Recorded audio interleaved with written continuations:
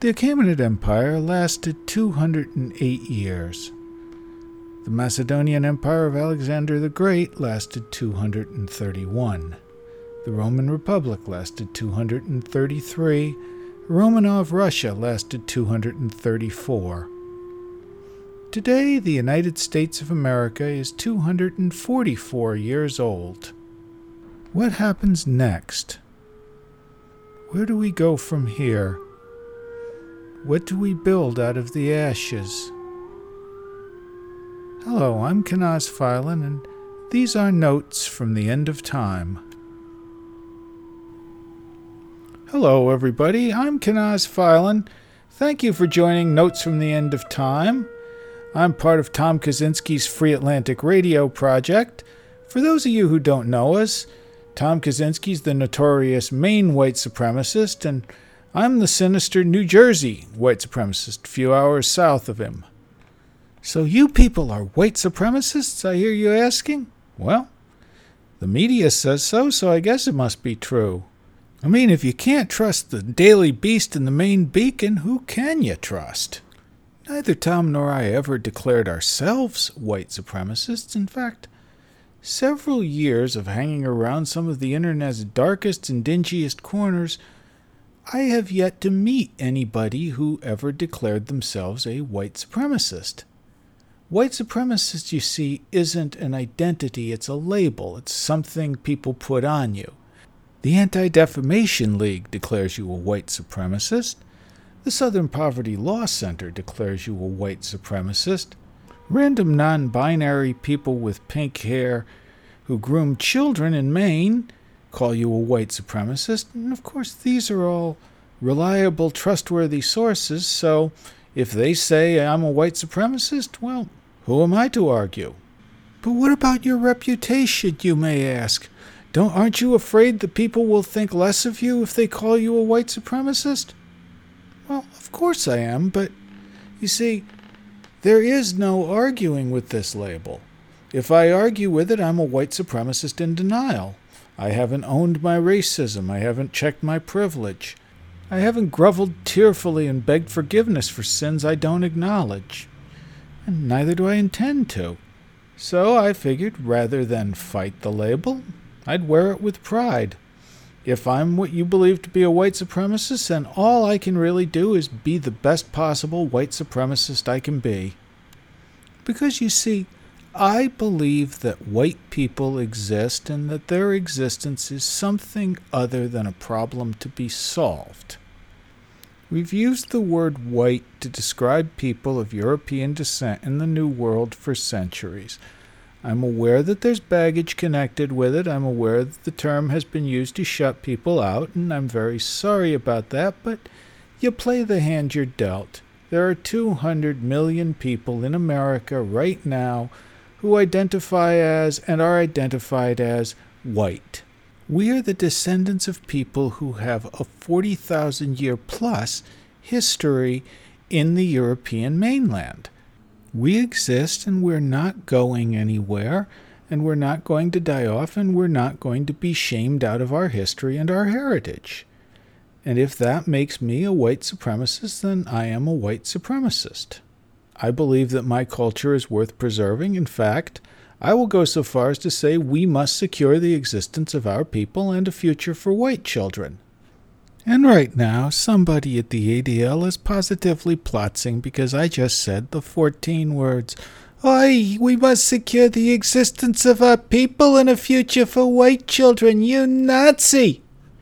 Okay, let's take a look at those 14 words. Word 1, we.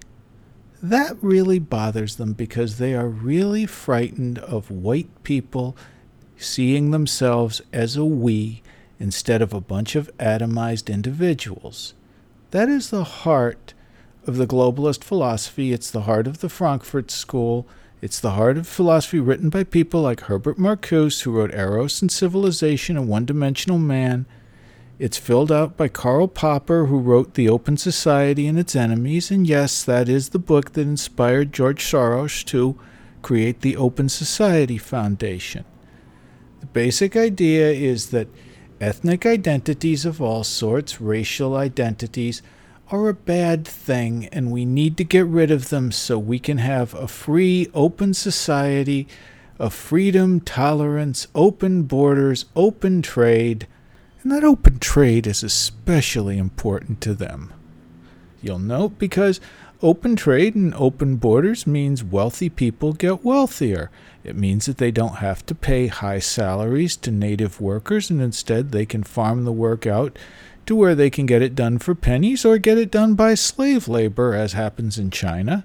When people get together and start thinking of themselves as we instead of a whole bunch of autonomous individuals, they organize to protect their mutual interests, and that seems to really scare a whole lot of very wealthy people. In fact, a recent leaked Amazon memo listed workplace diversity as one of the best ways to prevent labor unionization. We're allowed to identify ourselves by the clothes we buy. We're allowed to identify ourselves by the food we eat. We're allowed to identify ourselves by what gets us sexually aroused.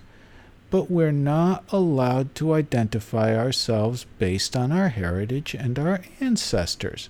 We're allowed to say we must fight for vegan rights. We're allowed to say we must stop persecution of furries, of leather people. We must not kink shame or fat shame or poor shame. But we're not allowed to say we must secure the existence of our group. We're allowed to engage in any sort of diversion we want so long as we don't organize as a group. We can be a whole bunch of kink communities and vegan communities and CrossFit communities. We can identify ourselves by our shoes, but when we start talking about our common interests and we start making demands, suddenly we become dangerous. Why? Who do we frighten? What do you think white people are going to do when we work to secure the existence of our people and a future for our children? When a desperate Guatemalan mother sneaks across the U.S. border with a child on her back, we're supposed to see her as a hero who's fighting desperately for something better for her next generation, and she is. Why would you think that it was bad for anybody to secure a better future for their child? I know a lot of you are thinking that our version of securing a better future for our children is going to involve gas chambers and Nazi death camps, and we're going to kill everybody in our path. To be perfectly honest, the best way I can ensure a better future for my daughter is to avoid a war. I know some of you who are listening are parents. Do you want your children growing up in a war-torn country? Do you want them growing up in an American Sarajevo? I don't think you do. I don't want that for my daughter. I want peaceful solutions to this problem if there are peaceful solutions to be found. Yes, I will die for my daughter, and yes, I will kill for my daughter if it comes to it. I'll be haunted for the rest of my life if it comes to that, but I'll never regret it. As a Roman Catholic, and hell, as a human being, I am obligated to seek out peaceful means, if at all possible, to consider war an awful last resort and to pray that we avoid war. I do not want a war. Tom doesn't want a war. None of us want a war. We may be ready to fight a war. We are ready to fight a war. We don't want a war. I am ready to sit down and work fairly and honestly as an equal with anybody. I do not care about your race, your religion. I will work with you toward peaceful and mutually beneficial ends. We don't have to love each other. We don't even have to like each other. The only way you settle wars is by people working together through mutual enlightened self-interest to achieve the best and most lasting possible peace. I understand that there can be no peace without justice.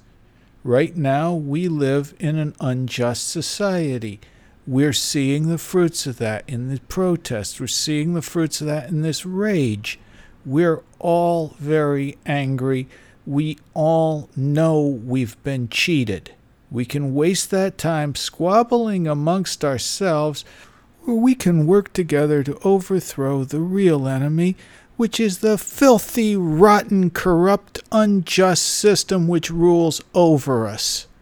Every day that filthy system grows richer on our blood and our sweat. Our enemy hates Western civilization. It hates America. It hates our history. It wants to replace it with a corporate world monoculture. Our enemy hates piety. It hates devotion. It hates religion. And it would see it replaced by hedonism and nihilism. Our enemy sold our black brothers and sisters as property. They would see us all locked together in chains of debt. In their world, we will all be equally poor, equally uneducated, and equally entertained by digital bread and political circuses. And while Black Lives Matter is a very popular slogan today, and you see corporations throwing all sorts of money and hashtags in your direction, at the end of the day, your blackness is every bit as threatening to the globalists as our whiteness. They're using it right now as a tool against the majority. Once they achieve their goals, they're going to have no more tolerance for black nationalism than they do for anything that even remotely approaches white nationalism. If you want to see how black you can be and still get support from the liberal left, just ask Reverend Louis Farrakhan about that. You can ask Ice Cube, Tariq Nasheed. Quite a few black men have found themselves running afoul of the limits of the plantation. We support you. We are your allies. But you have to buy into our agenda.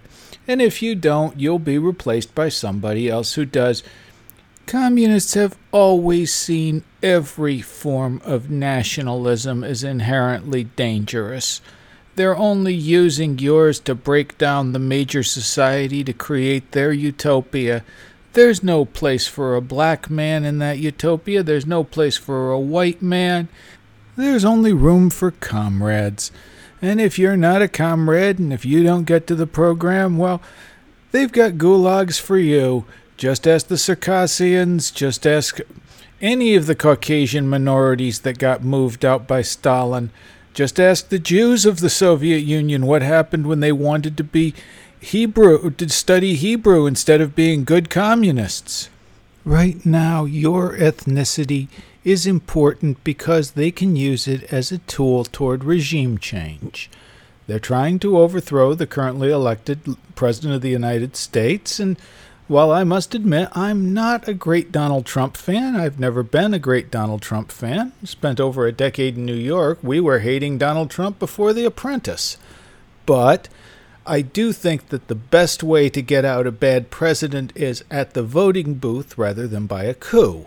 And I sure as hell don't believe that the people using your anger to throw a coup are doing it because they think Black Lives Matter. And now, let's talk a little bit about that. Black Lives Matter. I mean, you've been hearing it a lot. Corporations around the world are saying Black Lives Matter. It's a popular hashtag. Everybody's wearing it on their shirts. Everybody's waving signs saying Black Lives Matter.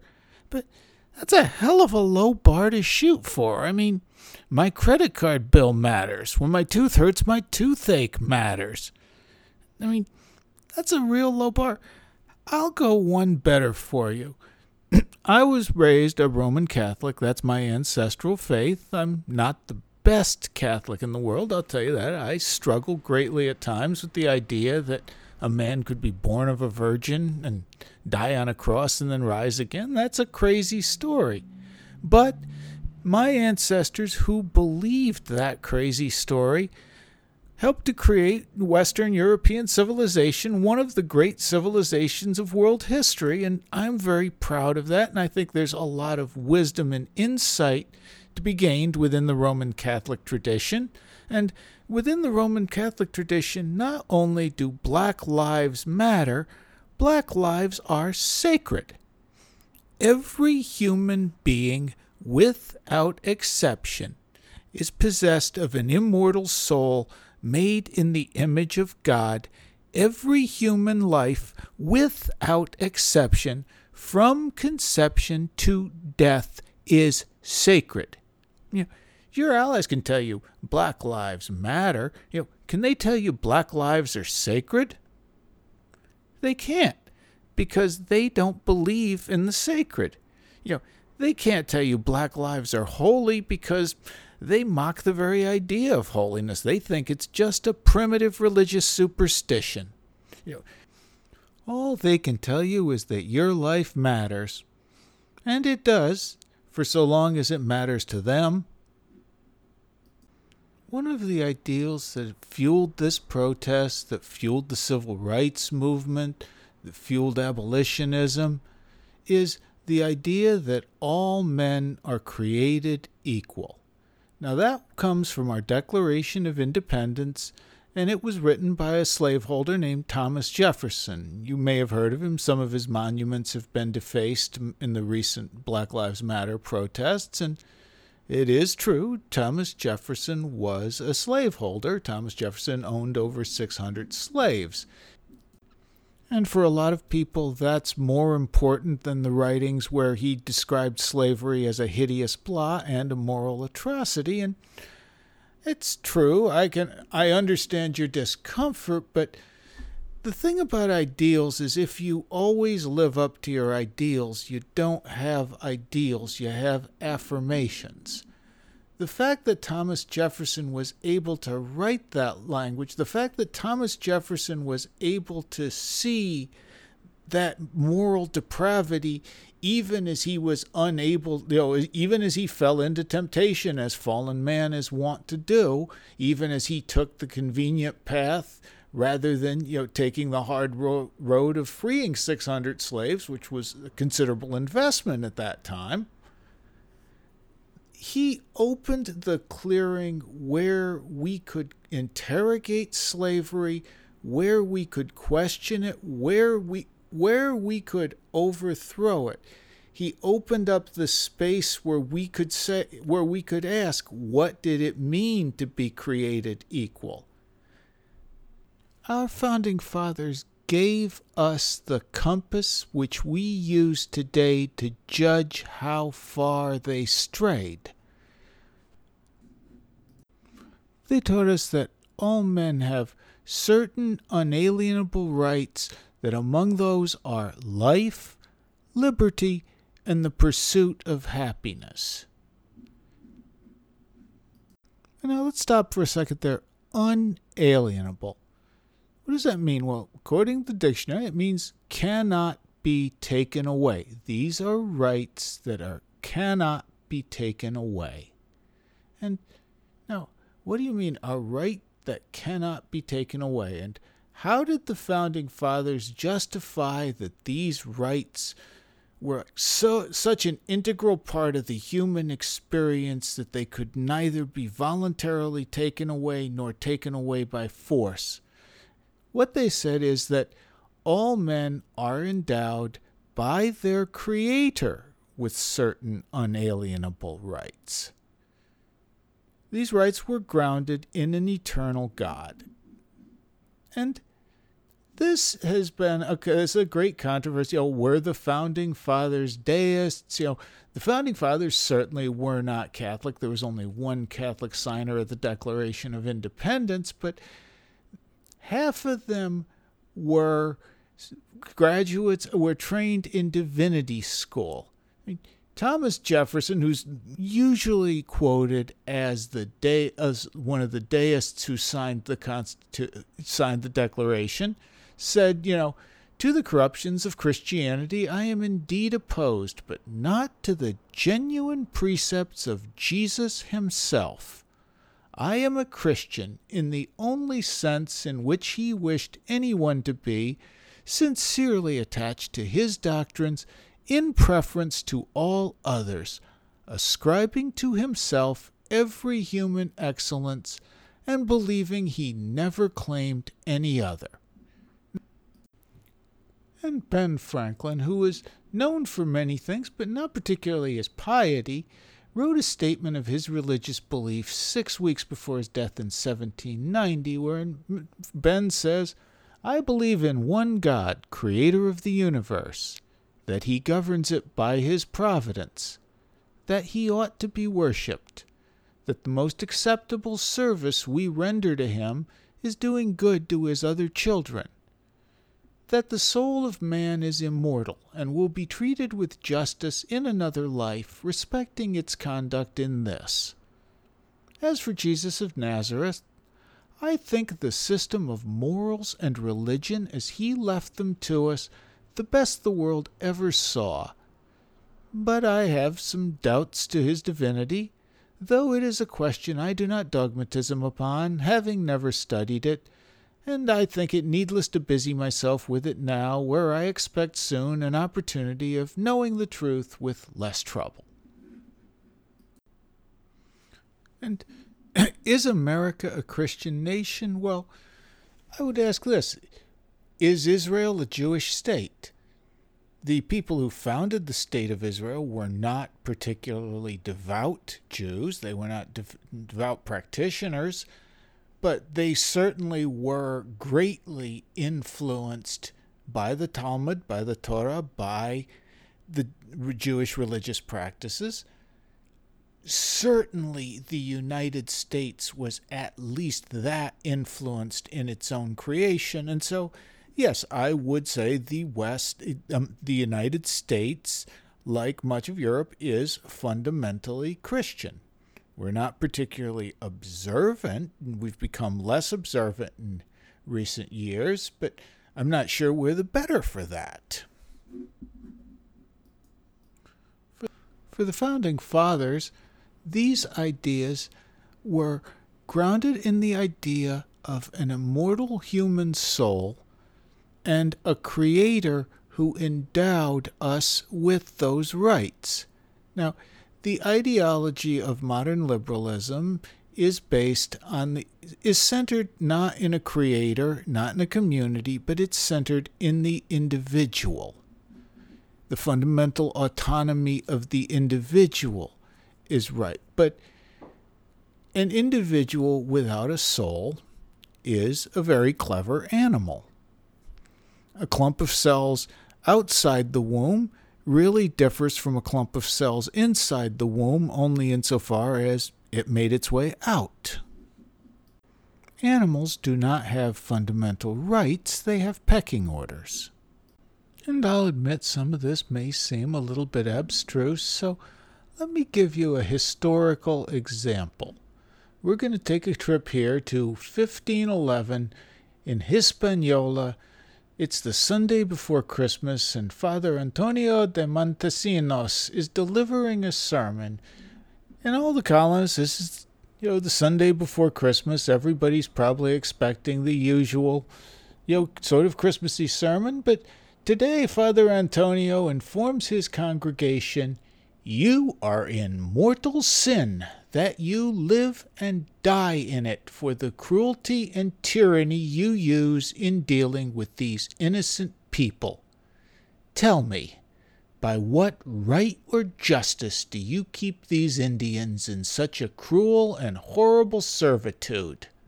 On what authority have you waged a detestable war against these people who dealt quietly and peacefully on their own land?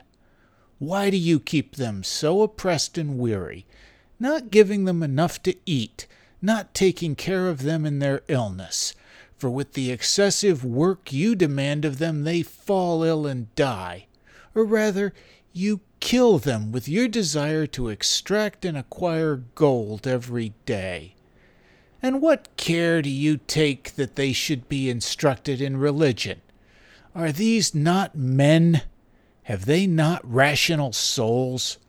Are you not bound to love them as you love yourself?" Now, let me just explain one thing here for those of you who aren't Catholic. Mortal sin means your soul is damned until such time as you confess your sins, do penance, and amend your life. that priest told a congregation full of people who firmly believed in hell that their souls were headed that way. Now, I know hell's a primitive superstition. It's scary. It's ugly. We don't like to talk about hell. But for Christians living in the early 16th century, hell was a very real thing. And he put the fear of hell in them. So, of course, the governor of Hispaniola, Diego Columbus, who's son of another guy you might have heard of named Christopher, made a complaint to the Spanish government, and they had Father Montesinos sent back before he could upset the colonists any further. Now, the friars are back in Spain, and they managed to get an audience with some of King Ferdinand's courtiers.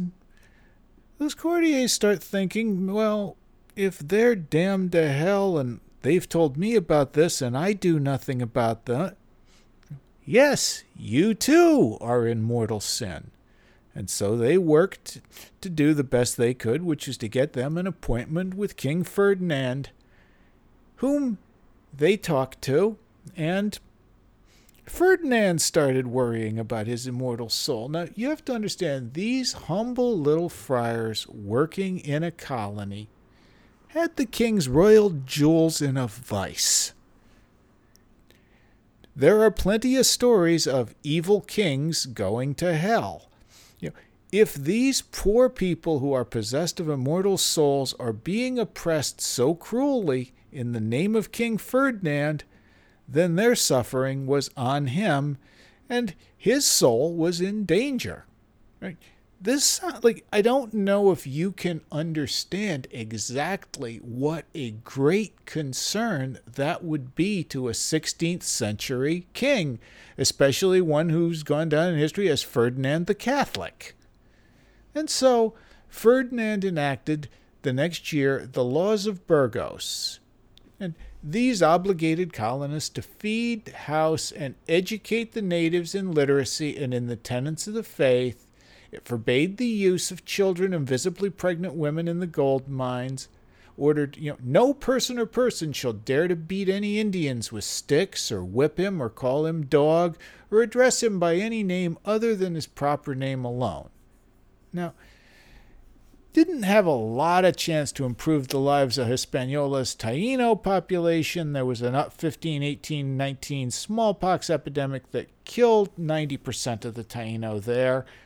But the Burgos laws helped to serve as a model for relations between native populations and Spanish colonists throughout the Age of Discovery. They're among the first legal documents actually dealing with human rights. And, Father Juniper Serra's been getting a lot of abuse lately. He's had 2 monuments torn down. Somebody wanted to burn down his church because he's a, and vanguard of European imperialism. Juniper Serra worked very hard to make things better for the Indian people. Did he do enough? Maybe he didn't. It's really easy to be an armchair quarterback and look from the vantage point of the 21st century at what they should have done in the 16th. But they did the best they could out of a sincere concern for the souls and the well-being of the native Indians. Maybe those ideals were honored more in the breach than in the observance. That's true. The church is a flawed human institution. It's run by flawed human men. Our first pope denied Christ 3 times. We've justified evil. We've tolerated evil. We've actively promoted evil. I can't say anything in defense of that. But what I can do is ask you this. What do you suppose would have happened if the colonial era had been led by people who only cared for profits? They thought souls were childish fantasies. They thought faith, that's a childish fantasy.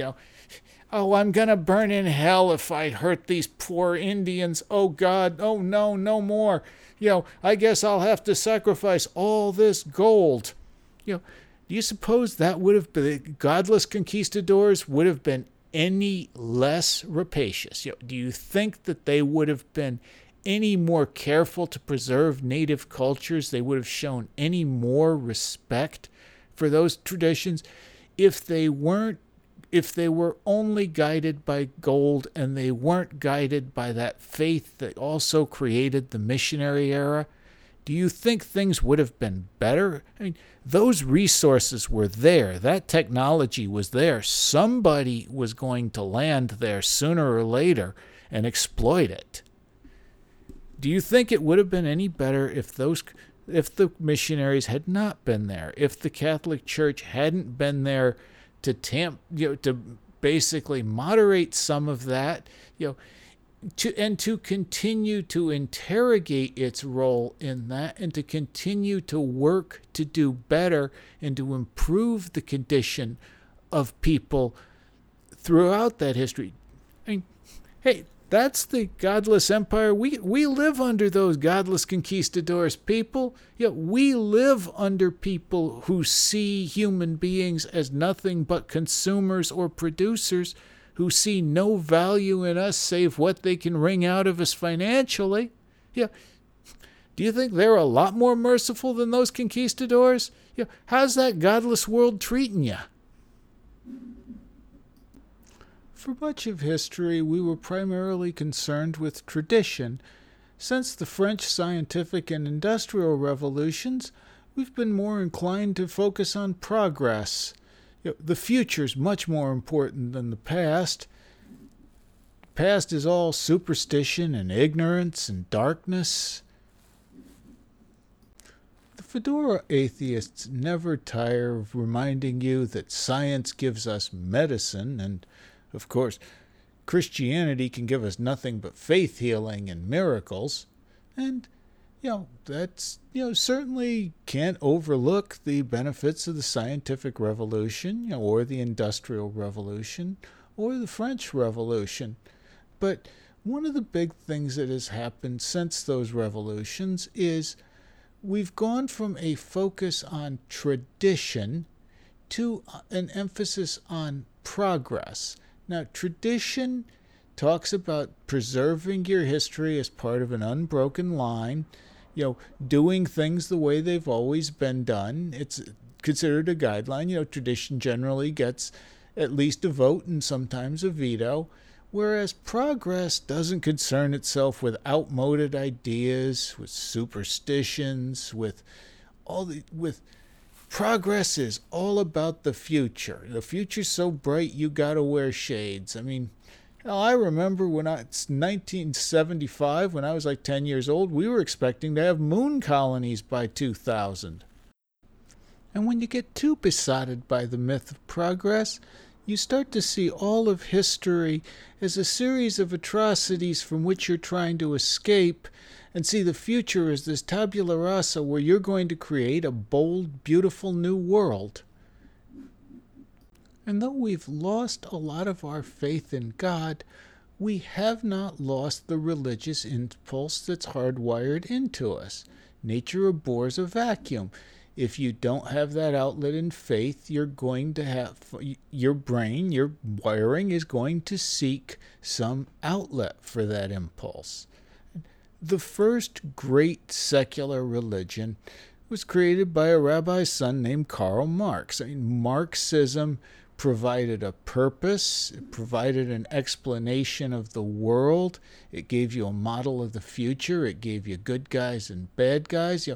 For people, Marxism took off largely in the Jewish community because at that time most of those Jews were newly emancipated from the ghetto, newly emancipated from, God. They are trying to figure out how to make a place for themselves in this brave, bold, hostile new world. And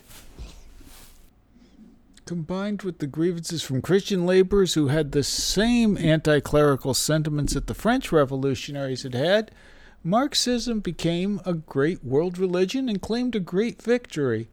No Napoleon came to rescue the Russians and restore their church.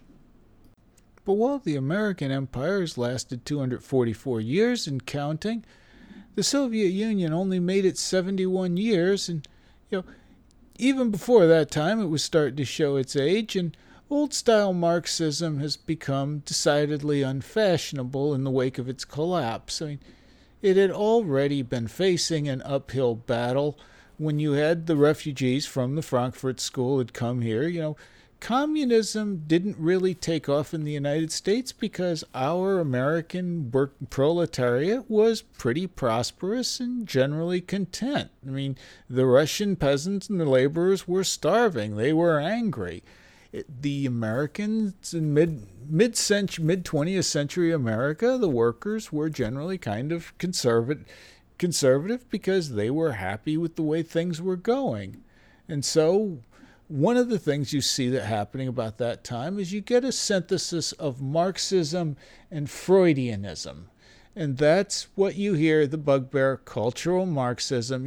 I understand that term's loaded. It's used a lot of times for stuff that's not genuinely, cultural Marxism. I prefer the term Marxist Freudianism. That's, it's a synthesis of Marx and Freud. A couple of people who did that, Wilhelm Reich wrote The Mass Psychology of Fascism, where he basically considered fascism to be a part of an authoritarian personality led by sexual repression. You'll also see Marcuse goes into some detail on this. Their ideas were a world without gods, without inhibitions, without repressions, where people could do what they wanted to do and be who they wanted to be without worrying about any antiquated ideas on appropriate sexual behavior, on monogamy, on the choice of sexual partners. Wilhelm Reich had the idea that our problems were caused by hang-ups. That was Carrick body armor that led us to inhibition, and that we could live a more full life if we would get rid of those hang-ups and, as they said in the 60s, let it all hang out. For Marcuse, homosexuals were going to be the vanguard of the sexual revolution because they were going to free us from the silly idea that sex was primarily for procreation and open us up to the world of all the various forms of entertainment and pleasure that we could gain from it. One can only imagine how much all those men missed out on visiting whorehouses through the years because thinking that they were only coming there to make babies with those women. In 1950's The Authoritarian Personality, Theodor Adorno suggested that stern parenting led children to idealize authority figures and identify with them, and therefore would lead inevitably to fascism. This was a very influential book. It led to a whole new school of, was one of the sources of a new school of parenting. You saw it with Dr. Spock. You saw a much more permissive parenting style coming on near the end of the boomer era. And we can see today, of course, that children are much more well-adjusted, happier than they were during the authoritarian days of parenting in the mid-20th century. But from the beginning, the critical theory focused strongly on the traditional family because they felt that the traditional family was the root of many social evils, and they were going to fix society where old school Marxists wanted to overthrow the capitalist owners of production and bring the proletariat to power. The cultural Marxists wanted to fix the society from within. The state was going to wither away when they had created people who were incapable of being authoritarian. We were going to get rid of traditional gender roles. We see the feminist revolution, Betty Friedan's work at the time. We were going to get rid of sexual mores. Of course, this is the birth of swingers clubs. This was seen as a way of not just the sexual revolution had a very, very strong political component to it. It definitely got hijacked by people that were just there to watch porn and go to orgies, but there was a real idea there that we were going to fuck our way into utopia. And this brings us to Black Lives Matter, which many people have noticed recently is starting to become LGBT Black Lives Matter. Indeed, some have even noticed that the black part is optional. The recent protest in Seattle, which was led by Black Femmes Take Over I-5, was ended when two non-binary people, who neither of whom were either black nor femme, were struck by a car driven by the only black person who appeared to be at the protest, more precisely an Eritrean named Dawit Kelete. I hope I pronounced that right. And there's been a fair... Tariq Nasheed has talked about this a bit on his blog. He's been a bit unkind to Billy Porter, and I'm going to refrain from commenting on that one. I am going to stay in my lane. It's not my place to comment on affairs in the black community. I'm not a black person. I'm certainly not, as Tariq would say, a foundational black American. I don't, it's not my, it is not my movie. It's not my popcorn concession. How Tariq feels about gay people is Tariq's business. But a couple of things he's said about Billy Porter is he's criticized Billy for talking about homophobia in the black community. And I've seen him get a lot of other people saying this because he feels that a lot of the black trans people and a lot of black gay people are being used as wedges to attack the black community. He's like, when you complain about black homophobia, you're just feeding the idea that black men are inherently violent. Black men commit more crimes. Well, black men beat up more. Black men always beating up gays. And okay, I think there's something there that's very interesting. Just as a side note, when you hear people talking about privilege and owning their privilege, this is the white thing, the white people that want to sit there and announce all the ways that they have an advantage over you because that somehow absolves them of it.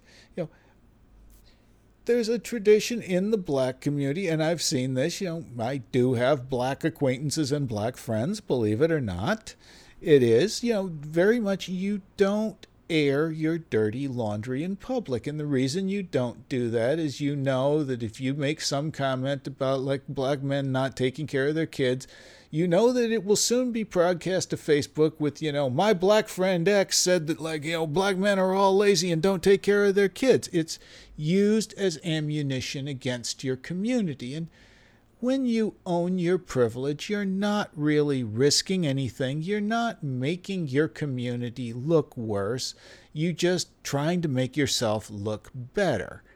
And I think that's something that gets missed in a lot of those dialogues. But I also think that Tariq is onto something when he talks about this being used as a wedge issue. My guess is that BLM, the official Black Lives Matter movement, is going to become focusing much, much more on black trans and black gay lives. And the reason I think this is going to happen is, remember what I said about how people, any kind of nationality, any kind of strong ethnic identity is really, really dangerous and toxic to these people, especially when the people espousing that ethnic identity refuse to get with your program. I'm expecting we're going to see Tariq Nasheed start getting strikes. We're probably going to see people like, maybe even people like Ice Cube. We might see people like, certainly one of their personal pet bugbears, the Honorable Reverend Louis Farrakhan, because they make unkind statements about sodomites. And,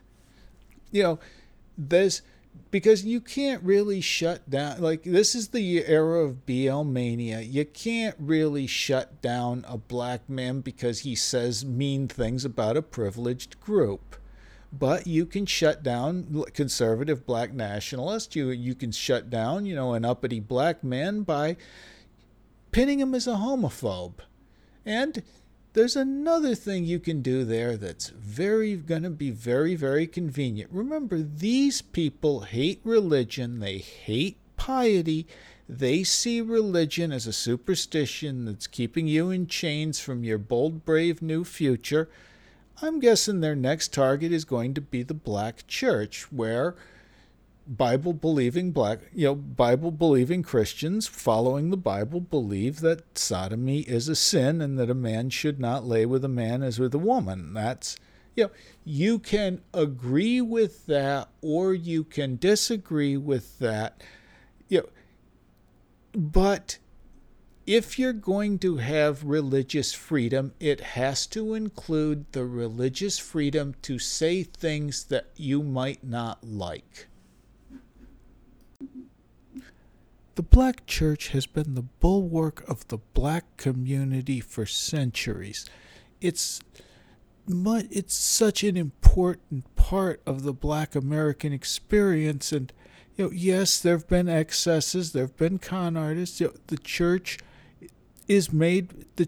on earth is a flawed place made by flawed men, but there's still a spirit behind it. This has been the center of a community, and it was going to be attacked by these people because it is a religious center and because it is the center of a community.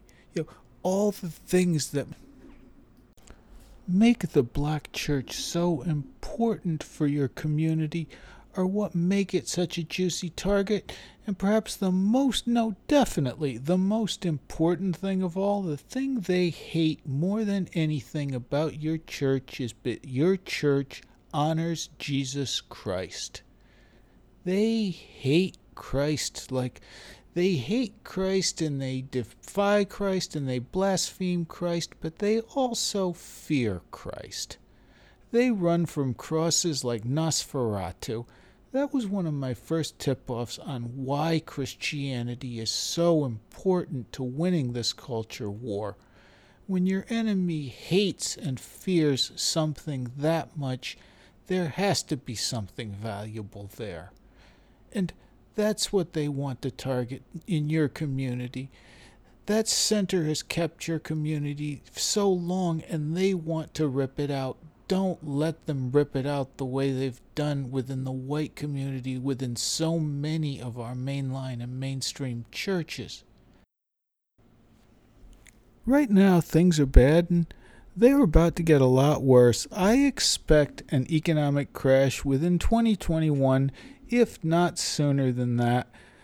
At that time, we're going to be seeing a depression. We're going to be seeing the costs of the COVID epidemic coming up, being tallied up. We're likely to see a regime change. We may well see the collapse of the United States. If it makes it through November 2020, I will be pleasantly surprised. Right now, I think we are teetering on a brink and our world is about to change. I don't know if it's going to change for the better. I know in the short term it's going to change for the much worse. I know that there are rich and powerful people who want you to think that I hate you, that want you to think that I'm dangerous. I know those people want me to hate you, and they want me to think you're dangerous. Who benefits if we buy into that? Not us. We can work together to build a better world. I will do that, as I said before. I don't care about incidentals like your race, your color, your gender presentation, whatever, so long as you are a person of goodwill who wants to work toward peaceful solutions and ways to work our way out of what is going to be the worst crisis of our lifetime and probably one of the worst crises of the past 200 years. I bear no hate to anybody who does not hate me. I seek a peaceful solution. I don't know if we're going to be able to get that. I wish I could be more optimistic. I don't expect that our current racial crisis is going to end with less racism. I expect it to end with a good bit more. I expect it to end with the white flight and leading to a reshuffling of demographics, which will lead to more segregation and not less. I expect that instead of like the defunding the police will mean police are going to be replaced by privatized security forces. I don't expect they're going to be any more accountable than the old police were, nor do I expect that they'll be any less brutal. I'm not happy about this. Oncologists don't tap dance when they're telling patients they got cancer, but I can't lie to you. I don't think things are going to get better. I expect they're going to get a lot worse. And I think the only thing that's going to have even a chance of bending that arc, they say the arc of history bends towards justice. And if you look at history, that's bullshit. The arc of history bends towards power. And we are facing off against powers. We're facing off against principalities. We are facing off against evil. And the only hope we have is to come together. And if you want to come together with me under the shadow of the cross, I don't care about your creed. Byzantium fell because they were busy. The Latin Catholics and the Orthodox were busy arguing over whether they should use leavened or unleavened bread for the Eucharist, and while they were arguing, the Turk, who cared nothing about the question, was waiting outside the gate. Let's not make that mistake again. If you are willing to stand beside Christ, if you're willing to fight for Christ, if you're willing to fight for that tradition, for our heritage, for our history, I will stand beside you. I will fight beside you. And if you don't follow Christ, I'm willing to show your religion the same respect it shows mine. Islam believes that Jesus is the second greatest prophet, before Muhammad, peace be upon him. I can accept that you don't understand that Christ is divine. If you can accept that, I can acknowledge Muhammad as a great wise man, but not a prophet. If we can agree to that, and we can agree to treat each other's faith with respect, and there is a tradition of us both doing that in Christianity and Islam, I can work with you. If you're a Hindu, if you show respect for my religion, I will treat your religion I will return courtesy for courtesy. I might not understand your faith, I might disagree with it, but I will give you the room to practice it. That's been an American tradition with freedom of religion, and it's always been especially important to me as somebody who grew up a member of what was a minority religion in America, not just a persecuted minority religion in America. So I guess, if I were a Proud Boy, I suppose I'd be a multicultural white supremacist. I mean, I'm a Catholic. I am a white Catholic American of Irish and Ukrainian descent. That's what you get. Sometimes I am a flawed person. I'm a cafeteria Catholic. Sometimes I tell dirty jokes. I've told a couple who would have Richard Pryor giving me the dead honky routine. I'll admit that. I am not a perfect man. I can't promise you anything other than, I will treat you as a human being with an immortal soul made in the image of God. I will tell you that your life not only matters, I'll tell you that your life is sacred. And I will fight for you and alongside you if we have to, and if we can work together to avoid that fight, I will do everything in my power to help you. All I ask you is this: understand things are bad, things are going to get worse, and when the system falls, they've tried to pick your enemies out for you. They've been pumping up for years now that white supremacists are on the border. They were trying to tell you white supremacists were doing the rioting in Detroit and Minneapolis. Look, we all know that's not true. Some of you have repeated it. You've seen it repeated on the news, but you've seen those videos. You know it's not true. We live in a world where you're expected to ignore your eyes and repeat the credo, or you're afraid of getting canceled. How many of you are reading this? Have you had to go back through and scrub your social media because you're afraid you might lose your job over something you posted 10 years ago? Do you ever lay up at night, awake at night, worrying that something might happen to you from the past, like you're going to hear about something that happened in high school that's going to ruin you? How many times have you stayed silent rather than speak up because you knew saying the truth could cost you your job, could cost you your career, could cost you your education? Are you tired of living in fear yet? Are you tired of living a lie? I can't promise you much, but I will promise you this. I might not always be accurate, and if you correct me, I'll acknowledge that.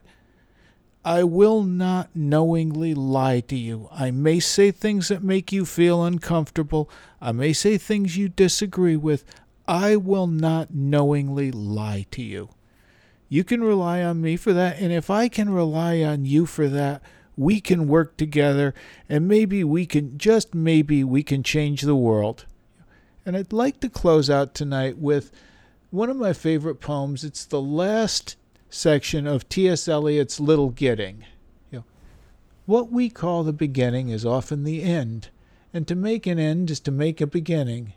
The end is where we start from, and every phrase and sentence that is right, where every word is at home, taking its place to support the others, the word neither diffident nor ostentatious, an easy commerce of the old and new, the common word exact without vulgarity, the formal word precise but not pedantic, the complete consort dancing together.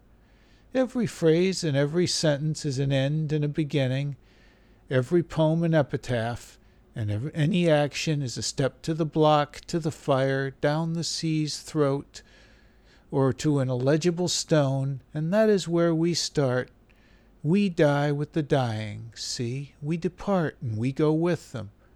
We are born with the dead, see, they return and bring us with them. The moment of the rose and the moment of the yew tree are of equal duration. A people without history is not redeemed from time, for history is a pattern of timeless moments. So while the light rain on a winter's afternoon in a secluded chapel, history is now in England, with the drawing of the love and the voice of this calling. We shall not cease from exploration, and the end of all our exploring will be to arrive where we started and know the place for the first time, through the unknown, unremembered gate, when the last of earth left to discover is that which was the beginning, at the source of the longest river, the voice of the hidden waterfall and the children in the apple tree, not known because not looked for, but heard, half heard in the stillness between two waves of the sea, quick now, here, now, always, a condition of complete simplicity, costing not less than everything, and all shall be well, and all manner of things shall be well, when the tongues of flame are enfolded into the crown knot of fire, and the fire and the rose are one. In the name of the Father, the Son, and the Holy Spirit, thank you for listening. I'll see you again next week, and may God bless and keep us, everyone.